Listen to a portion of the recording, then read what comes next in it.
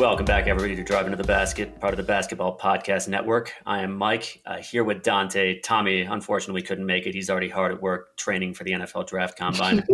He's got a draft promise from the Lions. They're going to take him in the fifth round. I don't even know how many rounds there are in the NFL Draft. Seven. There's seven. Great. Fifth round wouldn't be too bad then. Yeah, I'm projecting Tommy third or fourth round. Third or fourth round. Gotcha. Mm-hmm. They say he plays every position. So every single position. Yeah, he's an Iron Man, jack of all trades. Speaking of football, I'm glad that we're recording now so I don't have to watch that abomination of a Cardinals performance. Oh my God, them and the Rams. What a disaster. So yeah, I would say from what little I know about football, it's funny that the Patriots got absolutely whacked by the Bills. It is fun. Whereas the 49ers won with Garoppolo at the helm. Oh, did you see the end of that Cowboys game? Yeah, that was, I don't watch much football, but yeah, that was a little embarrassing. It was delicious. Absolutely delicious. Best part of my weekend for sure. Well, no, you know what, Mike? This is the best part of my weekend. Excellent. It's Monday. Right, I'm glad to hear it. This is Monday. But, Monday. Yeah, maybe we should just jump in and get started. Indeed. So first thing we'll get into, everybody's favorite topic, Cade Cunningham, the culprit of the finger point of doom. Oh, yeah. Yeah, that was fun. Obviously, that was a bummer. It was a bummer to see Cade get tossed. I feel like, I don't really care about this, but it certainly gained him some notoriety. I mean, he hasn't been a Mobley who's really front and center. He hasn't been, I'll just put it this way. I mean, he's just been very, very fundamentally sound, and that doesn't really get as much attention. Mm-hmm. Is it safe to say that Cade has arrived? I would say so. I think so too. I honestly, and I don't know if this is just my fan bias, but I feel like, at least from the Pistons' point of view, Cade is like the best player on the floor almost every time he takes the court. Absolutely. Wearing a Pistons jersey. There's another guy who sometimes is the best player on the court. We're going to get into him a little bit later, but Cade, man, like he's starting to figure out that when he attacks the basket, he's pretty well unstoppable, I think. Yeah, the one of the big concerns about him, I didn't really have this concern, but one of the concerns going into the draft, or really the biggest knock was, is the guy going to be athletic enough to get to his spots in the interior in the NBA? And even as a rookie, and I'm fully confident that he'll put on more strength and be able to use it. He already uses it well. He has no trouble getting there. He's got, not really kind of traditional explosiveness, but he's definitely got enough of it, and he's very shifty. Yeah. And he's very, very, very patient. Like when you see him on the drive, particularly off the high pick and roll, he just is fully in control at all times and just knows what to do. He's not a guy who's driving on instinct. He's always thinking. No, you know what word I'd use, Mike? Surgical.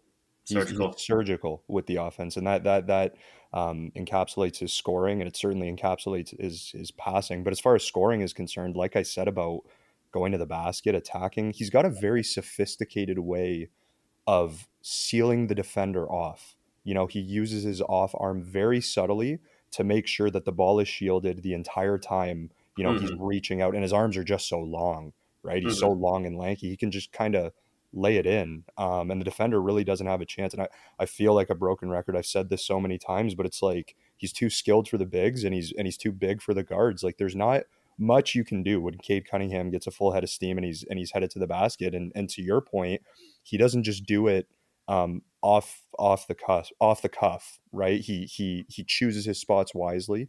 He's methodical. He's surgical, and really he's been getting it done. We'll say that he's been getting it done.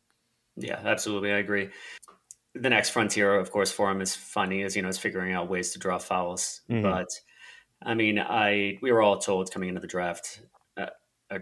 Not we were all told, but much was made of his just excellent basketball IQ, how he was smart beyond his years, just sees the game in a way that few players can. Yeah. And such that he was really the consensus number one pick in a draft that had three guys, in Evan Mobley, Jalen Green, and Cade, who could have gone number one in any given draft.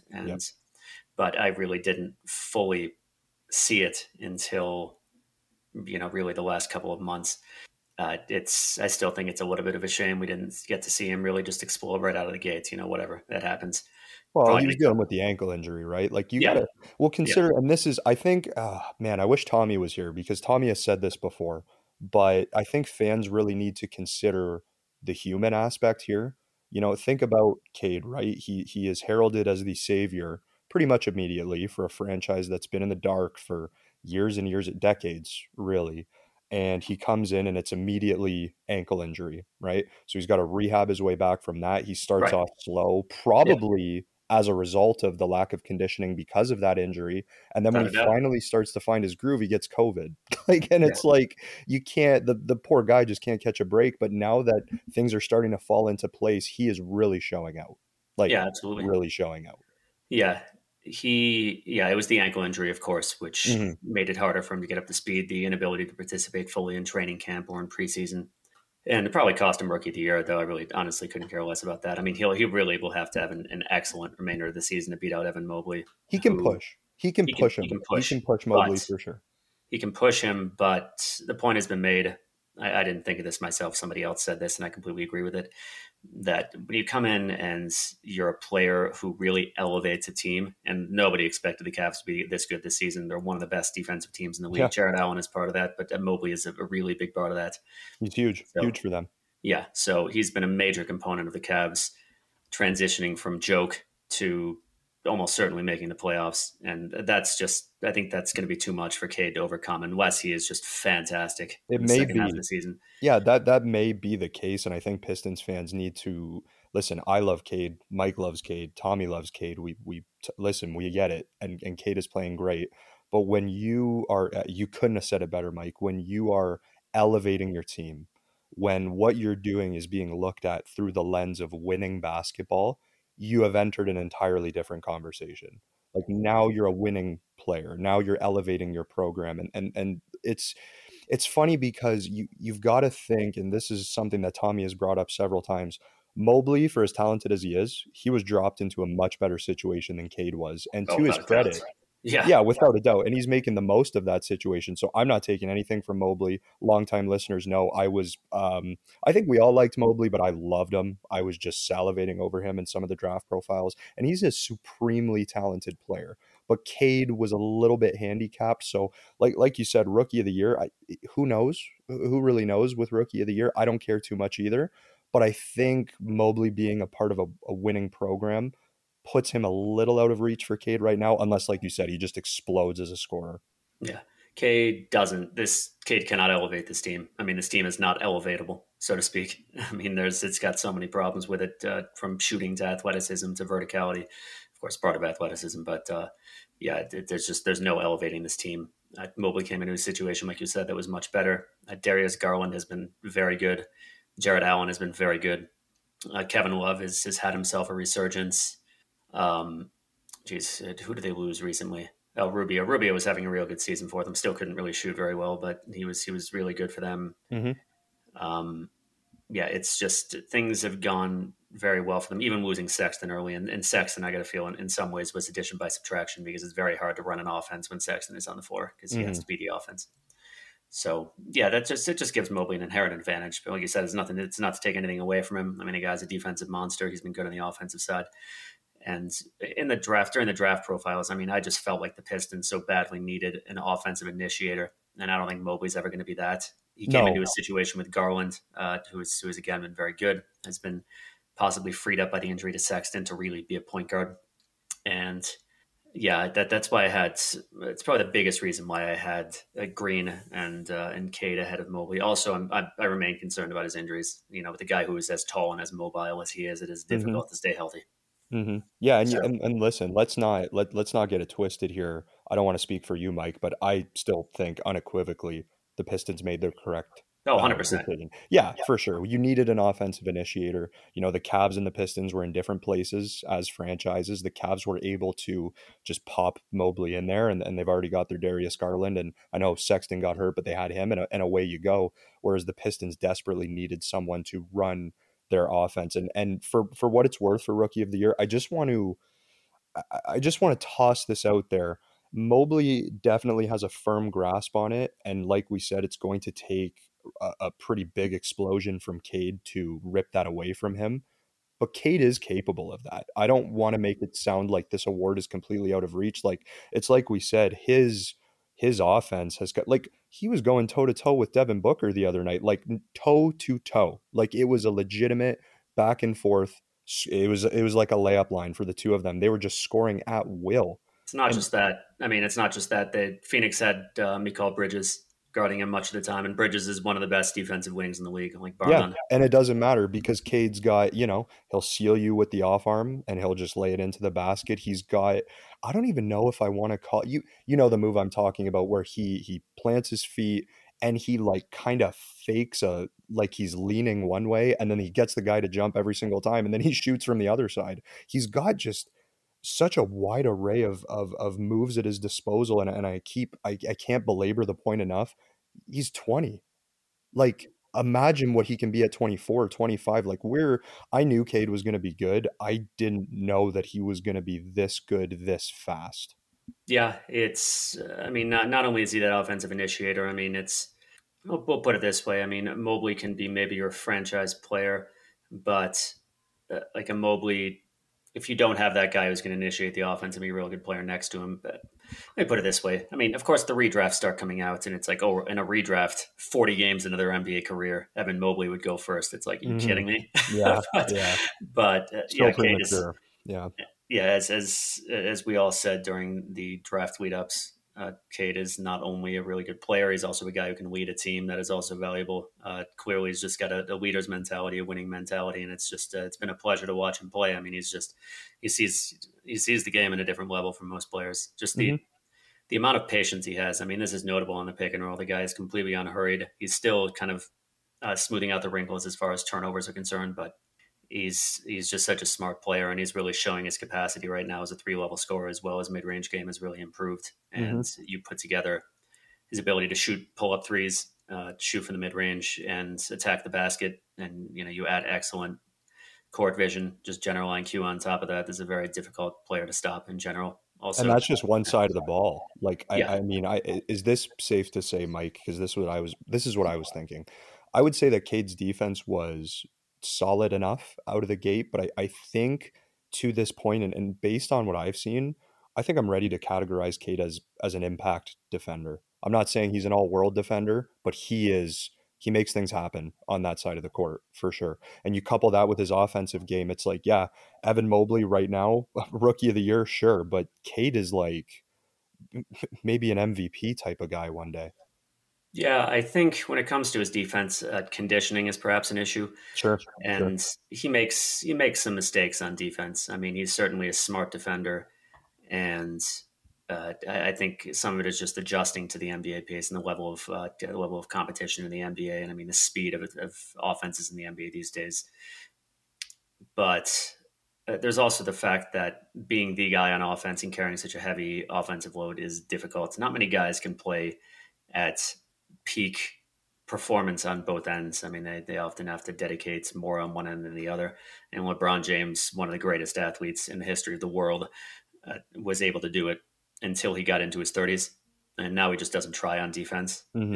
in the regular season, and he's just really phoned it in on defense for Yeah. many years. He used to be a perennial all defense selection, while also being one of the very best scorers in the league. And I mean, that's exceptionally difficult to do. But Hmm. yeah, I mean, there's still physical growth to be had for Cade. You Most said he's only definitely. 20. Yeah. So I think the conditioning will improve. I think he's just going to get physically stronger too. Yeah. I know he's going to get physically stronger. So yeah, yeah, I'm happy. And I just wish he had a roll man who could jump. That would be so nice. That'd be It, fantastic, eh? yeah, I mean, we can take that on the next topic. I know we were planning on talking about this later in the show, but I got to mention Isaiah Stewart. This is just a topic on. It's a shame because we were so high on Stewart last season. It's like he's just a guy who makes everybody around him better. He really knows what he's doing. He doesn't know what he's doing on defense, but he just brings so much in the way of intangibles and how hard he works. And then he's the starting center this season, and he's got big problems. Yeah, And he's taken a big step back. I think probably the most notable facet of his game in which it's like, oh man, I'd say it's the shooting. He barely shoots, which I think was a big part of there was a specific way that we would articulate it in the offseason where it's basically like, look, Stewart is a physically limited five. He's never going to have the height. He's never going to have the vertical ability. But the fact that he can space the floor from mid-range out, theoretically means that you probably can keep him on the floor in crunch time. He can possibly be a starting center when you couple that with his defense and rebounding. And to be clear, this is what we were saying in the offseason. We don't know what his ceiling is, but right now he doesn't even shoot. And when he does, it's like not even close. So if he's not spacing the floor and he's an undersized center who can't jump, what are we looking at? Probably a backup. Yeah, Yeah. definitely. I mean, it even happened over the course of last season. I mean, he started shooting early on and he was doing well. And then there was just a severe decline in, at first, just the accuracy of his shots, just in terms of his conversion rates, and then just hitting the backboard and not even hitting the rim. I mean, his misses just grew ugly. And this season, yeah, he doesn't even try to shoot when he does. Yeah, I'm just repeating what you said. When he does, it's ugly. But I've got to say that if I said that last season, that yeah, as long as he can shoot, it's fine. Now I don't feel that way anymore. Even if he Mm-hmm. can shoot, Same. yeah, there are two teams which field a starting center who is undersized and cannot jump. One is the Pistons, the other is the Thunder. Jeremiah Robinson Earl, I think it's safe to say, is not the long-term answer at starting center for the Thunder. A lot of wins between those two teams, eh? Yeah, absolutely fantastic teams. Yeah, So exactly. The problem with Stewart, and I'm gonna credit my dad on that. Not that it takes a rocket scientist to see this, but I was watching the game with my dad, this most recent one, and it was Stewart matched up on JaVale McGee. And my dad goes, McGee can probably just like post him up and like put the ball in the basket over him, like literally just lean over and put the ball in the basket. And that's pretty much what JaVale was doing. Like there just isn't, like, it's not Isaiah's fault, but he's not tall enough. He doesn't have the vertical to get up there and contest those shots. Like once he's matched up against a bigger center, it like we're talking about JaVale McGee. Look at what DeAndre Ayton did. It's like you can't have that guy as your starting center if you want to be a competitive team. And he yeah, certainly cannot play in crunch time in the playoffs, I'd say, well, unless it's in a limited role. That's how I feel watching him against these big centers right now.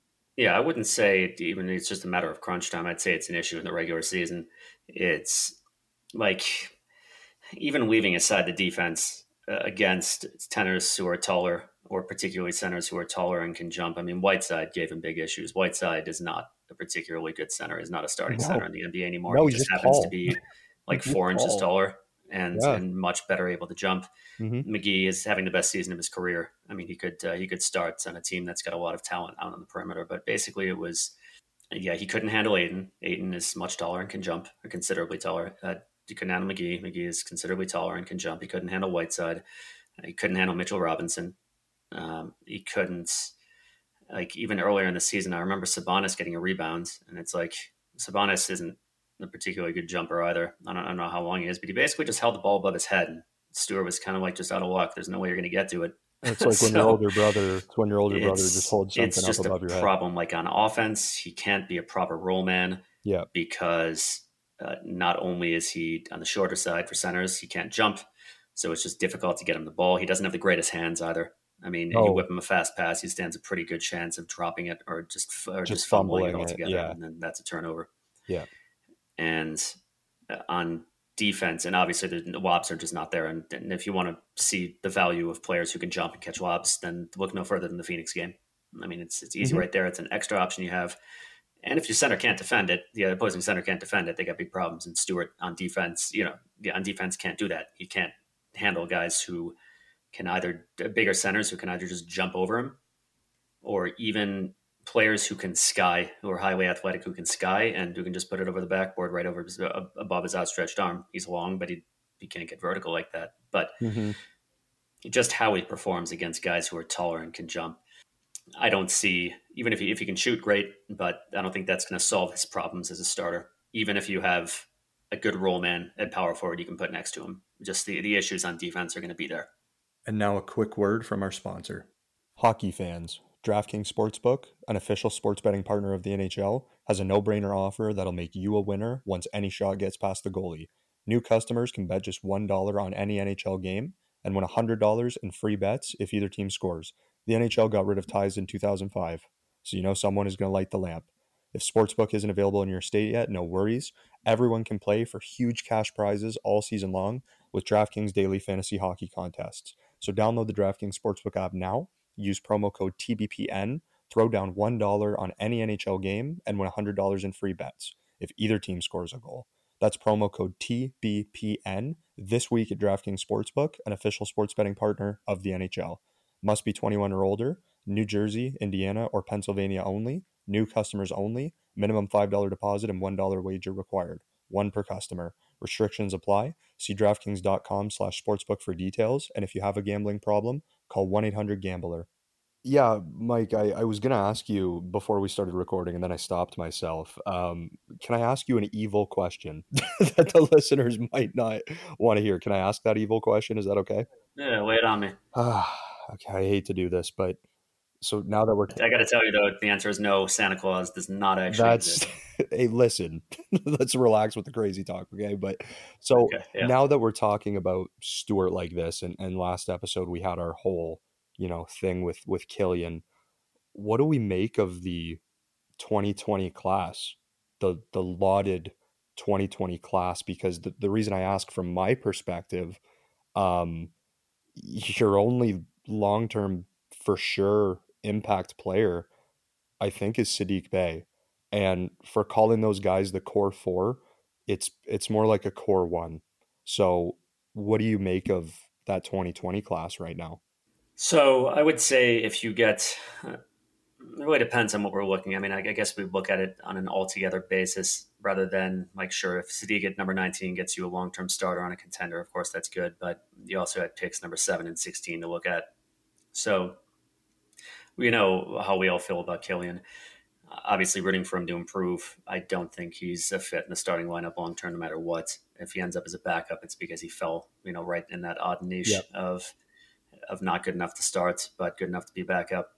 I think it's likeliest, if he improves, I hope he improves both for his sake, but also so the Pistons can trade him for some value because I think that his time on the team became uh, just. I'm missing on the term here. Whatever the case, I think just the clock started on him the second that Cade was drafted. Killian was brought in to be the point guard of the future. Not only is he bad at that, at being a point guard, but Cade is such a, I think, just has the capacity to be so much better at the role. Mm-hmm. So his days became numbered. That's what I was looking for. Yeah. So I think he ends up being traded. If he can play his way into more value, great. I don't think you're going to get back number 7 pick, even in a weak draft value for him No. by trade.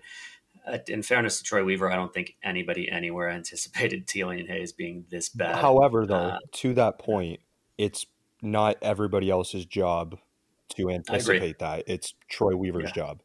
Yeah, I totally agree. Yeah.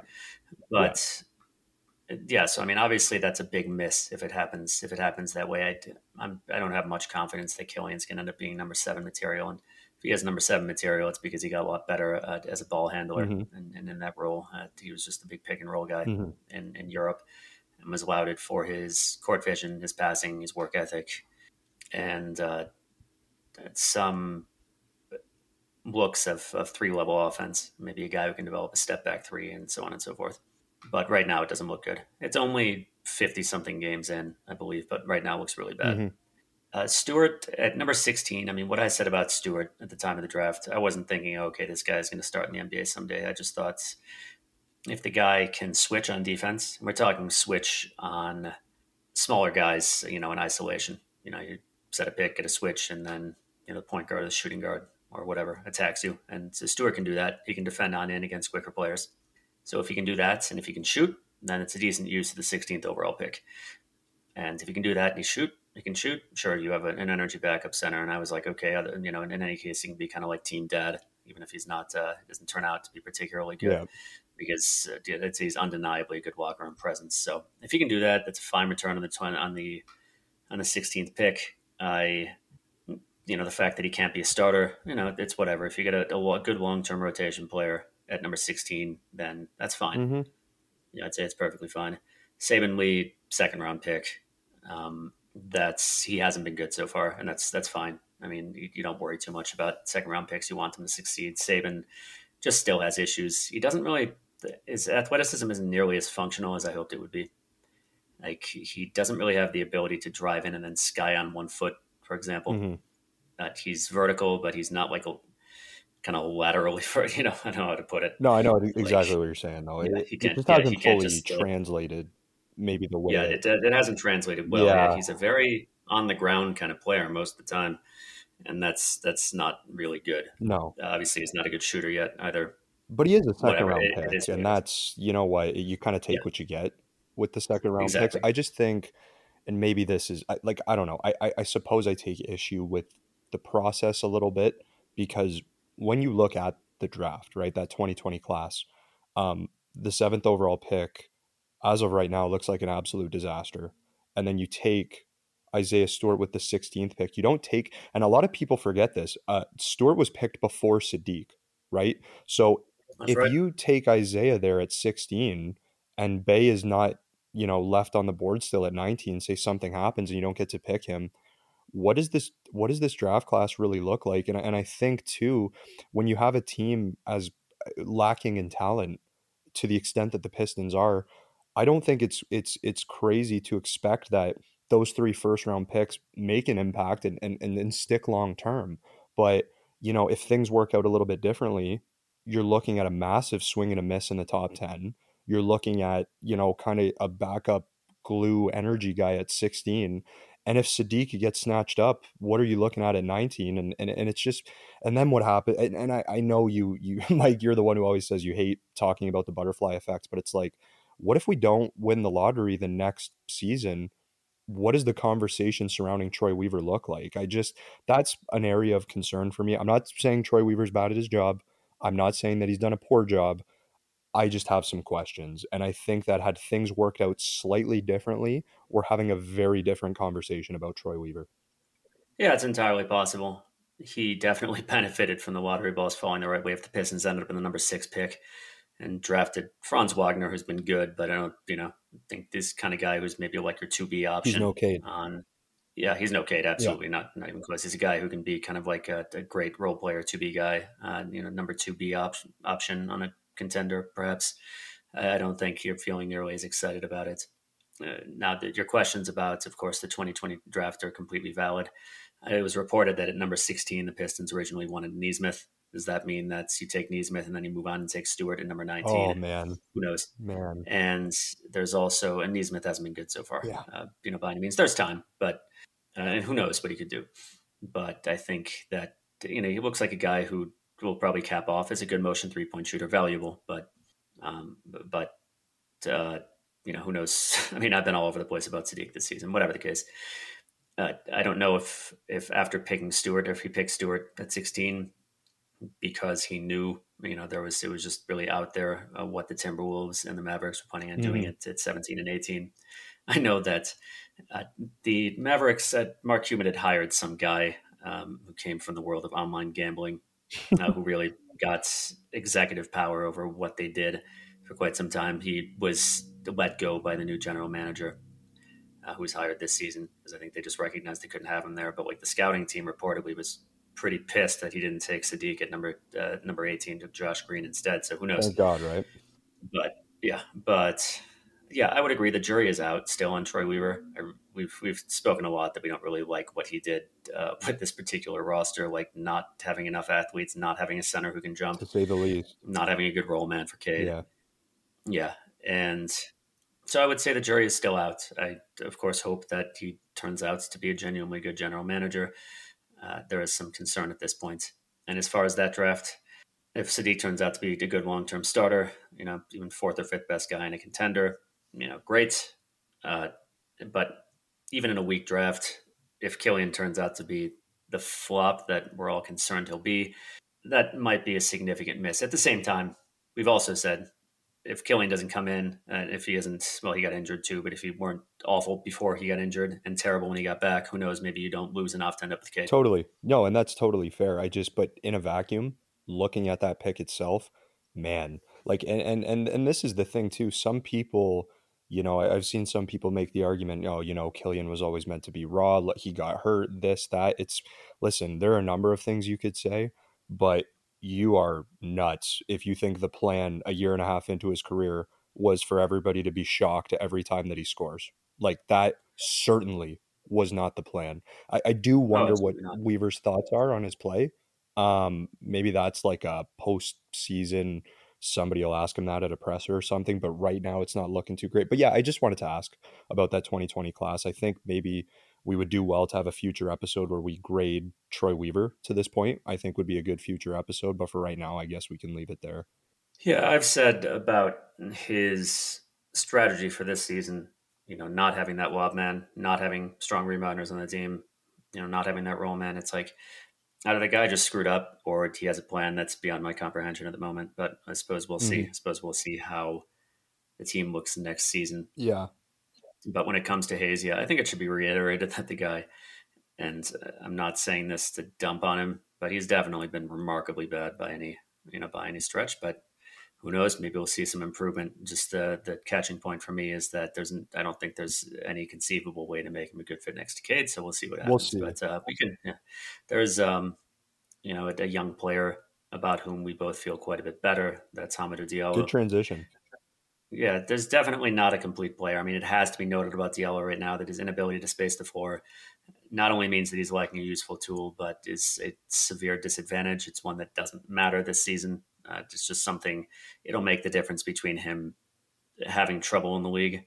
Being a bench player is not being able to shoot is a big problem, and being conceivably a valuable starter in the league, Oh yeah. hopefully for the Pistons. Yeah. Yeah, that's a swing skill for a guy who I continue to maintain as the second highest ceiling in the team.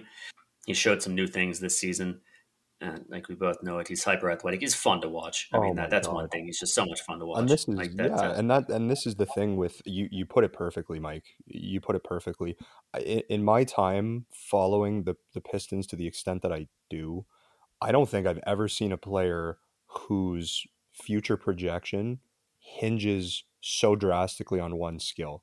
And by that I mean if his shooting comes along and he could shoot, say better than average, you're, his ceiling is the second highest on the team. And if he can't shoot, his floor is a hustle bench guy who can make an exciting play once in a while, and that variance is that's really something. So if I'm the Pistons, I'm locking him in a gym and making him shoot threes all summer. Now I don't know if that's going to work or not, but what I do know is that Diallo is, I think he could be a piece here. I think he can be a piece here for a long time if he can just figure out that shooting. And you speak on his athleticism.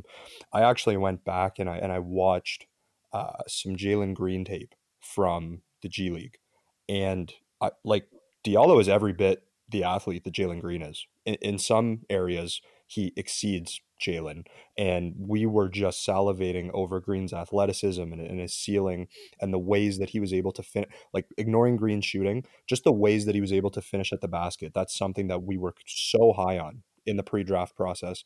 And Diallo can do all that. So if Diallo can shoot, maybe him and Cade are the 1-2 punch we're looking for. Now that's a big if, but it's something to consider. And your assessment that he has the second highest ceiling on the team, I think is 100% correct. 100%. Yeah, you can't. I mean, you always say you can't teach athleticism. You don't have to be an elite athlete to be an elite player in the NBA. It's certainly helpful. But yeah, Diallo is top 10 athlete in an incredibly athletic league. And, who knows, uh, maybe there's just kind of like a group of guys between like 5 and 15, and you don't need to classify it as kind of like a top 10, whatever. He's a freak athlete, even the NBA level. And, all of his dunks against the Raptors were pretty great. Number one, it's just fun to watch him play. But number two, of course, that's absolutely functional athleticism. It's helpful on both ends. You can stick to guys in isolation on defense. He's a genuinely good rebounder, which is certainly important for this Pistons team. His ability to just carve his way through the interior. Some of the shots he takes are bad, but it's if you put that all together, like his ability to attack the basket, which is impressive, particularly in light of the fact that people know he can't shoot. Defenders know he can't shoot. They're playing him at a disadvantage on the drive because of that, and he's still very good at getting there and scoring. If you add a 3-point shot to that, not only is he no longer a spacing liability, and I mean, of course, I've said this in the past. I'm repeating myself, but not only is he not a spacing liability, but you get him into a position in which defenders have to attack closeouts. It's almost pointless for them to attack the closeout. It's probably better to let him shoot, because if you try to close out on him, you're done. I mean, you're In a finished, and he can second. make the right pass. In a Yeah, if second, he's help, by you. yeah, if help arrives in time, he has the vision and the willingness to make the right pass. Mm-hmm. So, yeah, and if he can shoot pull up threes, and oddly enough, at times his form looks better on pull ups than on spot up threes. If you can shoot pull up threes, it's like fantastic. Now you've got big problems guarding him because you have to play him close, and you're kind of damned if you do and damned if you don't. Yeah. Excuse the language. So, but yeah, if you can't shoot, then you're kind of out of luck. If he can't So, shoot, he's just going to be what he is now. And what he is yeah, now is useful. He's an energy guy. He's a hustle guy. He's fun. I can't say that he's, a long-term answer in the starting lineup. But if the shooting comes around, definitely. And I think it bears mentioning as well his defense. We talked about, and I'll go back to this past draft class again, Jalen Suggs. We raved about Jalen Suggs' defense, and one word that kept coming up was relentless. Jalen Suggs is this hounding defender, constantly making things tough on the ball handler, and I see a lot of that in Diallo. I'll be like, full disclosure here. I'm gonna have to go back and watch the tape on his actual, like, from a play-to-play perspective, what his defense looks like on his man when that guy does not have the ball. But as far as just when you're watching the game, and sort of just keeping an overview on everything, he's a splash defender. He is, the amount of times he's stolen an inbound, like another team's inbound, it's got to be like 5 or 6 now this season. Knocking the ball away when his guy is trying to size him up, or when the man that he's defending is on the way to the basket, he's able to do that. And just, it's like I said, he's a splash defender. And I think a lot of that comes from his tenacity, his willingness to fully engage on defense, to stay mentally and physically present, in the moment. And that's something that a lot of guys just don't have the capability of doing. So I know we keep talking about the shooting, but to tie it back to the shooting, you're looking at an all-around player if he can figure that out. So the ceiling is, you know, second highest on the team. And when you've got a guy like Cade on your team, the second highest is nothing to sneeze at. Nothing. So for yeah, all of our sake, absolutely. let's fingers crossed on the shooting. Yeah, definitely. He's got excellent length. I mean, he's got a wingspan of about 6'11". He's 6'5". I mean, 6'11" is a great wingspan for a guy that size. He's quick. I mean, I think it should be reiterated. He is very explosive and very quick in a league of freak athletes. I mean, these guys are incredible at the standard of athleticism in the NBA is really something else. I mean, it's higher than ever. He's able uh, to scope out when he should go for steals. He doesn't gamble. He's always in position in which he can recover if he doesn't get it. But I believe he continues to lead the league in steals over the last 3 weeks or so by a wide margin, and they're good steals. It's not like No, they're not fluky steals. yeah, He's creating them. it's not fluky steals. I mean, you had to hate to bring up this name that none of us like from a very dark bygone era, but Andre Drummond, who got his steals by constantly gambling. Mm-hmm. And it's like, you have to, it's like, do we have a stat? It's like, okay, he has this many steals. How many open baskets has he given up because he went for a steal when he shouldn't have? Yeah. And that's not the issue with Well, it's Diallo. like, is He's he just, he stealing a knows when to net go. positive when everything is considered? Yeah, And Diallo's absolutely 100%. is. I mean, this is just Drummond is a statistical quirk. I mean, we all know that it's I can't think of another player in the league right now whose stats are worse than are so much worse. A player is so much worse than his stats than Drummond Yeah, is. and So I mean, he's just that's got to be tough for you, knowing that he's your favorite player. I know that's tough oh, for you. Drummond. Oh yeah, he's I miss him so much. Yeah, um, but yes, I mean, he's just a statistical anomaly. Whatever the case, the average player who's very high in steals is doing well on defense. Curry is another kind of anomaly. He's not a good defender. He gets a lot of steals. Whatever the case, Diallo's steals are real. They're not from gambling. He's not a defensive liability. He sometimes has some focus issues, but he's only 23. So Mm-hmm. whatever the case, there's a lot to hope for there, and just certainly is a lot of fun to watch. And if Jeremy Grant does come back, it's like, please keep the guy in the starting lineup and kick Killian out. Now, that's what I was going to ask you, Mike. That was going to be my follow-up question. What is your confidence level that this breakout here, and I feel comfortable calling it a breakout for Diallo, what is your confidence level that his spot is, at least for the time being, is solidified? Because mine, knowing Dwayne Casey, Probably around 50%. Whereas I think with a competent coach, it's 100% the case that Diallo needs to stay in the starting lineup. But with Casey, I just don't know. So I want to know your thoughts on that. I'd give it like a 75% chance that he'd stay in the starting Oh, lineup. good. Killian's role has declined, his minutes have declined. He's no longer on the floor late in games. I think that there's some acknowledgement that he's not the right guy. Wouldn't put it outside the realm of possibility. I don't think it's likely, though, that Frank Jackson will become the starting shooting guard when he returns. Just if only, major factor there is that Casey just loves to have him off the bench to do, it's like whenever Frank is on the floor without Cade, for example, it's, Yeah. we can have every possession end with a Frank Jackson shot, which isn't ideal, but it's the way that Casey's operated with him. Mm-hmm.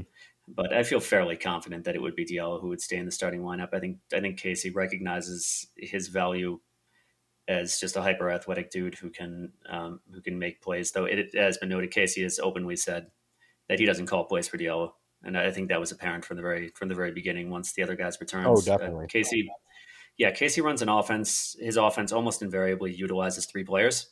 That is, unless you've got like a guy like Jeremy Grant in there, and you can just hand him the ball and say, "Okay, do stuff."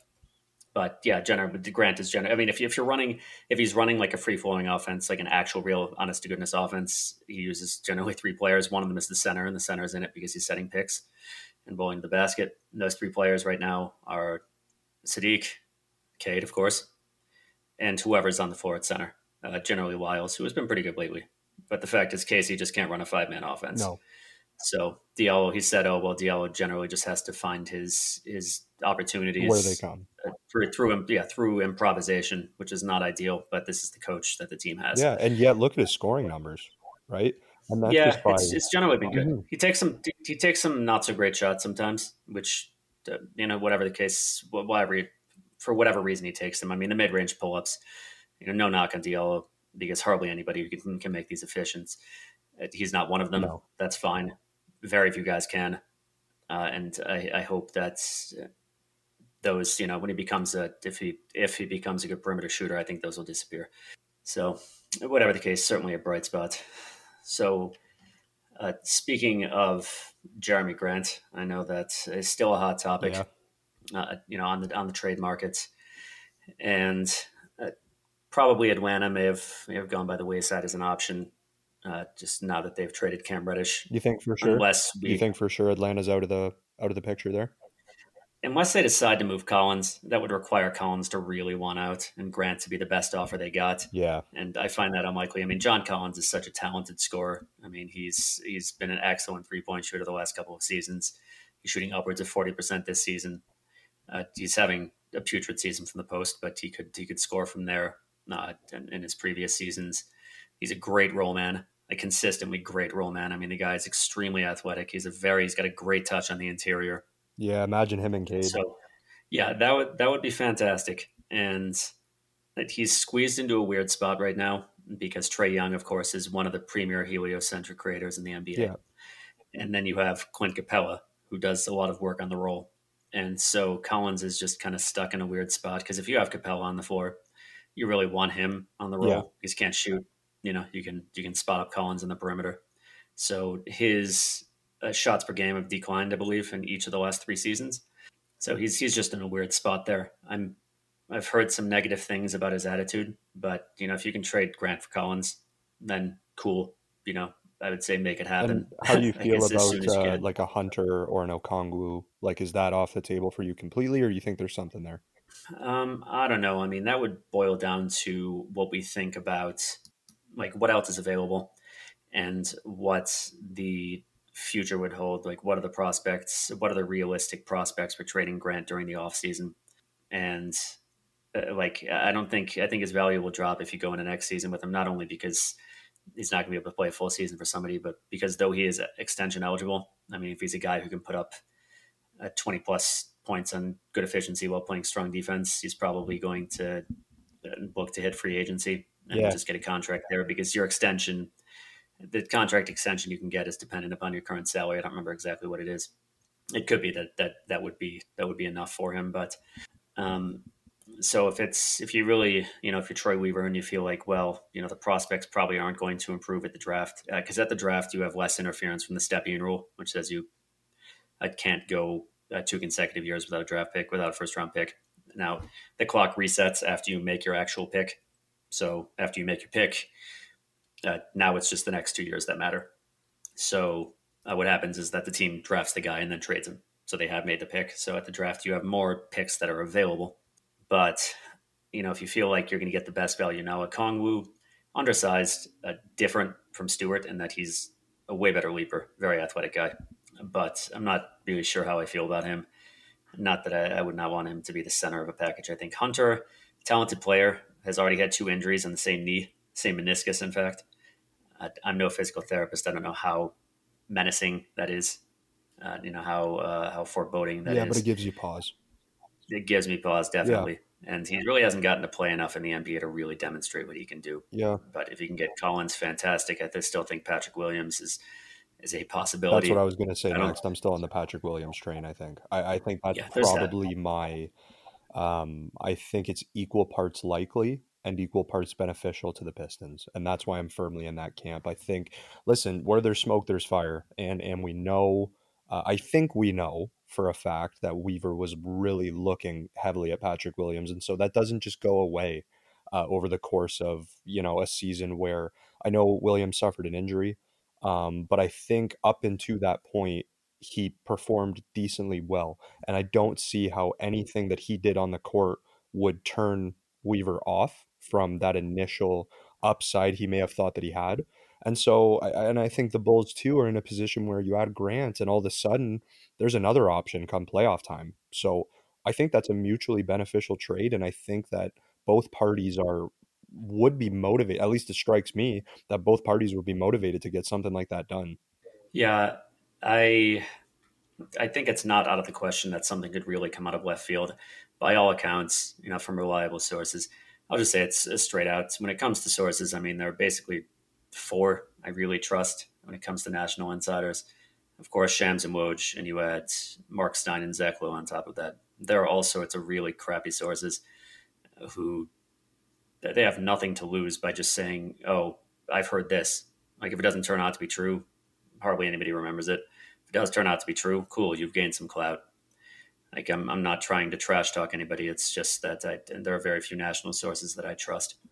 So Yeah. all sorts of news comes out, but Shams has made it very clear that the market for Jeremy Grant is very strong, and why that is that okay, you have Grant who, even with his poor shot selection this season, even with Dwayne Casey basically using him as okay, here Jeremy, please take the ball and create for me, even being part of a bad offense that doesn't really give him very much space to operate. If you take out his first 3 games, he was scoring 20 points at about 56% true shooting, which is quite solid for a guy who's creating quite a bit of his own offense. If you put him on a good team, and he can be like number 2B or number 3, I mean, there's a guy who can provide you with a good, efficient 20 points per game while playing strong defense, like stronger defense, because he doesn't need to get the crap beaten out of him on offense Yeah. anymore. Yeah. So yeah, that's a valuable player. He's also under a bargain contract Hmm. for the next season and a half, and who knows? Maybe he'd take an extension. I think he wouldn't be able to get the max salary at that point, but he's extendable pretty soon. I think come next November. I don't know. It's usually 2 years to the day. If you're on a 3 year, on a 3 year deal, it's usually 2 years, I believe, to the day when you sign your contract. I don't know how the NBA is going about that now, given that was the weird COVID off season Hmm. when free agency was in November, which is not common. Yeah. So I think they would probably measure it up to this upcoming offseason.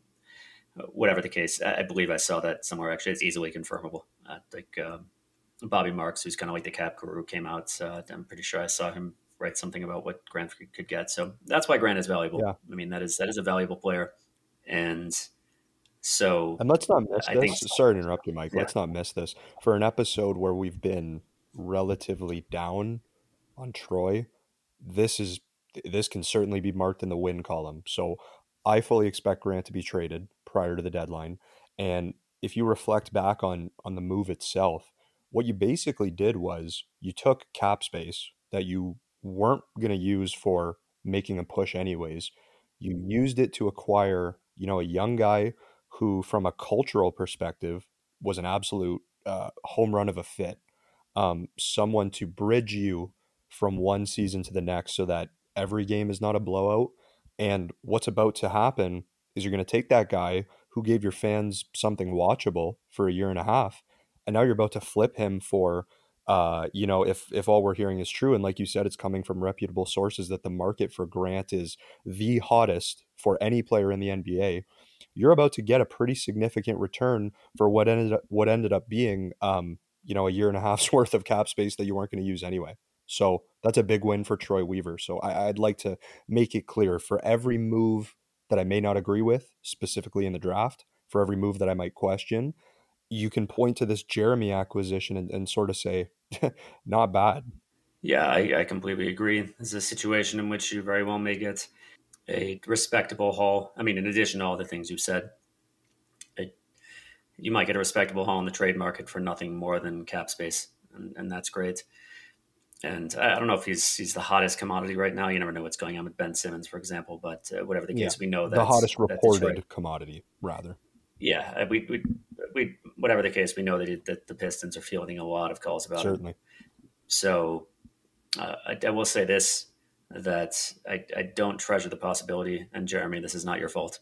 It's nothing to do with Jeremy Grant himself. Hard worker. I have no doubt he's doing exactly what's being asked of him. I don't treasure the possibility of him coming back to the lineup, just because Dwayne Casey seems completely unable to resist using him as this year's DeRozan. No, yeah. And it makes the offense so unpleasant to watch. Listen, it's Cade's time. It's Cade's time right now. And in Jeremy's absence, which I think we actually predicted, some people thought that it might make things tougher on Cade, and by all accounts it has, and yet he's risen to the occasion anyway. So I'm not really hurting to get Grant back in here, and I can't imagine, I don't think Weaver is either. And I think Weaver sort of sees, okay, let's go full blown Cade Cunningham mode. And let's see what kind of haul we can get for Jeremy. So if I had to plant my flag right now, I would say trade deadline eve, Blake Griffin coming back to the Pistons for Jeremy Grant. The salaries don't match. I'm sorry. Hey, listen, Yeah, no, I mean, we're turning on trade override. In 2K when you could do trade override, that's what this is going to be. Yeah, we ignore the cap and we just we bring Blake back. Yeah. This is just it's a joke, of course, but this is just the point of the CBA. I hope I didn't need to say that was a joke. Yeah, of course, the Pistons would actually be unable to bring back Blake Griffin this season because they're still paying him on his stretch on his buyout. So yeah, I know it's a real shame. Too bad. Yeah, absolutely.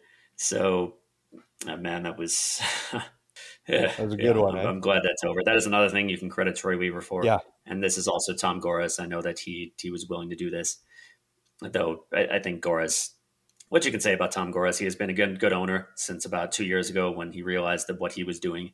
I was just saying, you know what, we need to, we're not going to rebuild, need to build a winning culture and then build on that. And he realized that just wasn't going to work because you have to have the talent. You can't just get to the playoffs and say we're just going to become a better team by force of will, even assuming you even make the playoffs.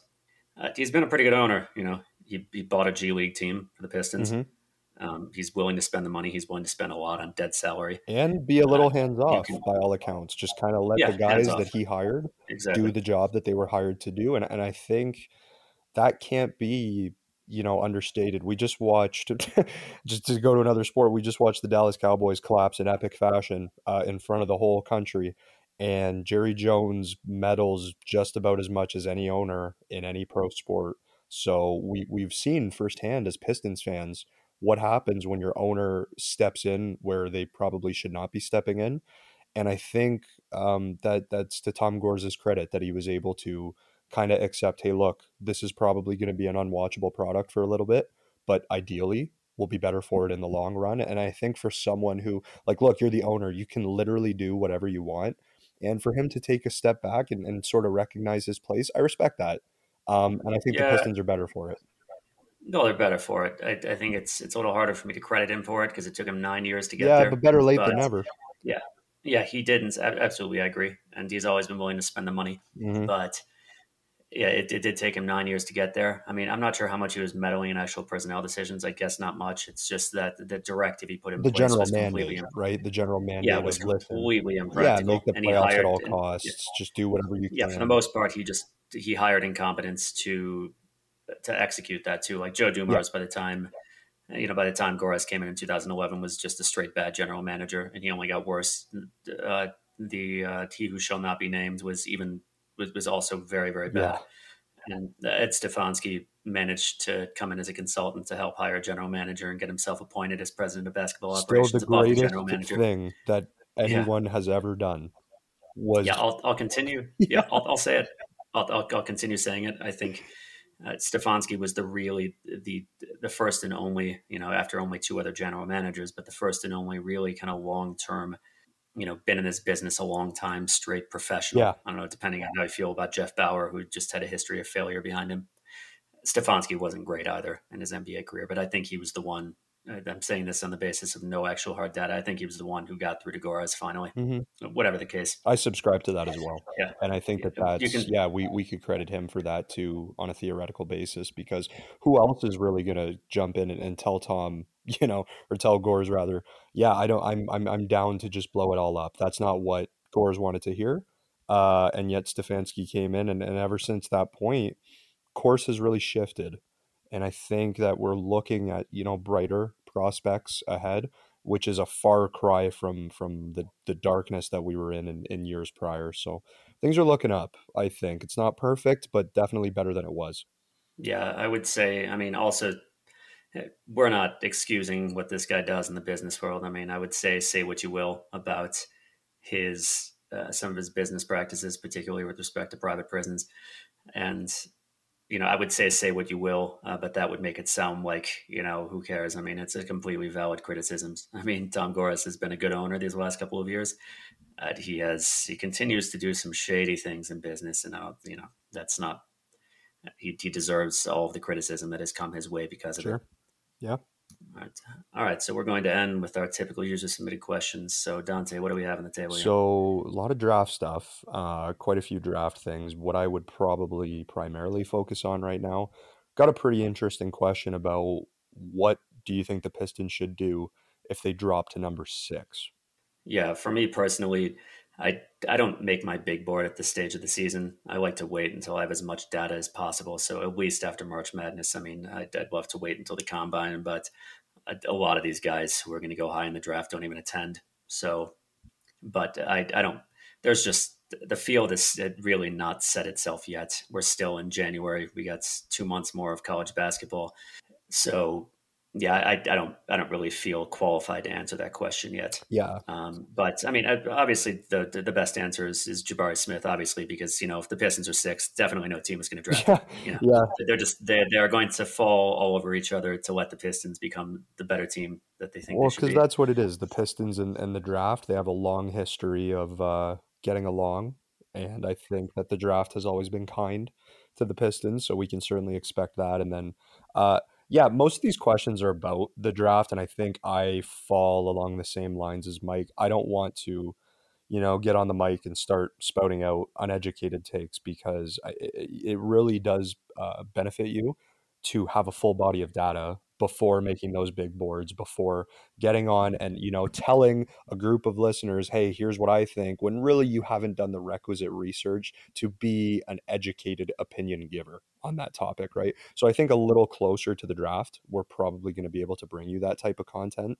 But there is a question about, this is kind of random, but how would Jalen Brunson and a 2022 draft pick, but I guess we'll just focus on Jalen Brunson for now. How would he fit into the team next year? Yeah, I know that this was brought up because James Edwards is one of the beat writers. I don't know if it was on his podcast or what else, said he thinks it's likely that the Pistons will really look at Brunson this summer. Brunson will be an unrestricted free agent. I think that was more just speculation. I think it was phrased as speculation rather than insider information of any kind. So Brunson has done well this season. He has done well primarily. He's at his best when Luka Doncic has not been playing. Luka has missed a significant number of games due to injury, including one protracted stretch of I think like 8 to 10 games. So how do I feel about Brunson? Not good. He's asking for 80 million. 4 years, 80 million. He'll probably get it. I would say just because 80 million is not a ton these days. When it comes to a good starter, I mean it's pretty much the going rate, or even higher than that. You saw what Aaron Gordon, got from the Nuggets by way of extension, which is about 25 million, and that's not it's not terribly high for a starter these days. I mean, it's pricey, of course. You want to make sure you're spending your cap space right, but so I think it's entirely possible Brunson will get that from somebody. I don't want it to be the Pistons for a couple of reasons. Number one, Brunson I think is a very poor fit with Cade. Brunson is a very on-ball player. He could shoot threes fairly well. He did it well last season, not quite so much this season. I'd have to have the stats. My guess is he's taking quite a few more in the way of pull-up threes when he's not playing next to Luka, but very on-ball player at his best by far on the ball. You look at his stats with and without Luka. He's averaging more than twice as many assists per 100 possessions without Luka on the floor. Is just higher usage in general. Just getting to the free throw line more, taking more shots. Efficiency isn't quite as good, but he's got about like a 25% 3-point attempt rate, I think, this season. He's a guy who plays pretty similarly to Cade. He likes to take the high pick and roll and go on in and do stuff. So definitely not a guy you want to play next to Cade in the starting lineup. Even off the bench, you're paying $20 million for a 6-man. That's a little excessive, and you're always going to have to play him some minutes next to Cade. So also defensively, I mean, the guy's 6'1", with I think like a 6'3" wingspan or something like that. He's going to be a defensive liability on the switch no matter what. At that size, there's just hardly anything you can do. If you're Chris Paul, you can brains your way out of it, but hardly anybody is Chris Paul. So yeah, I don't like it, and I don't think it'll happen. I think I'll say this, and maybe this is a good spot to close it off, but if we take a swing in free agency, I really hope it's for someone who's taller than Jalen Brunson. That's all I have to say. That's pretty much that pretty much sums it up for me. Yeah, I might have a minor meltdown if the Pistons go another offseason without adding a guy who is tall and can jump, and maybe Olynyk is a little bit of a complicating factor with that, in that respect. But who knows? Maybe you can trade him if he comes back and has a strong second half of the season. He's getting close to a return, and it's worth noting. And speaking of that we are past game 42 at this point, as we're recording this on Monday night, which is a little bit eerie with how much we look forward to this season. A lot has happened, not all of it good. This season, it hasn't really been what we've expected necessarily, but it's gone quickly. So in any case, that's going to be it for this episode, folks. As always, thank you for listening, and we will catch you next time.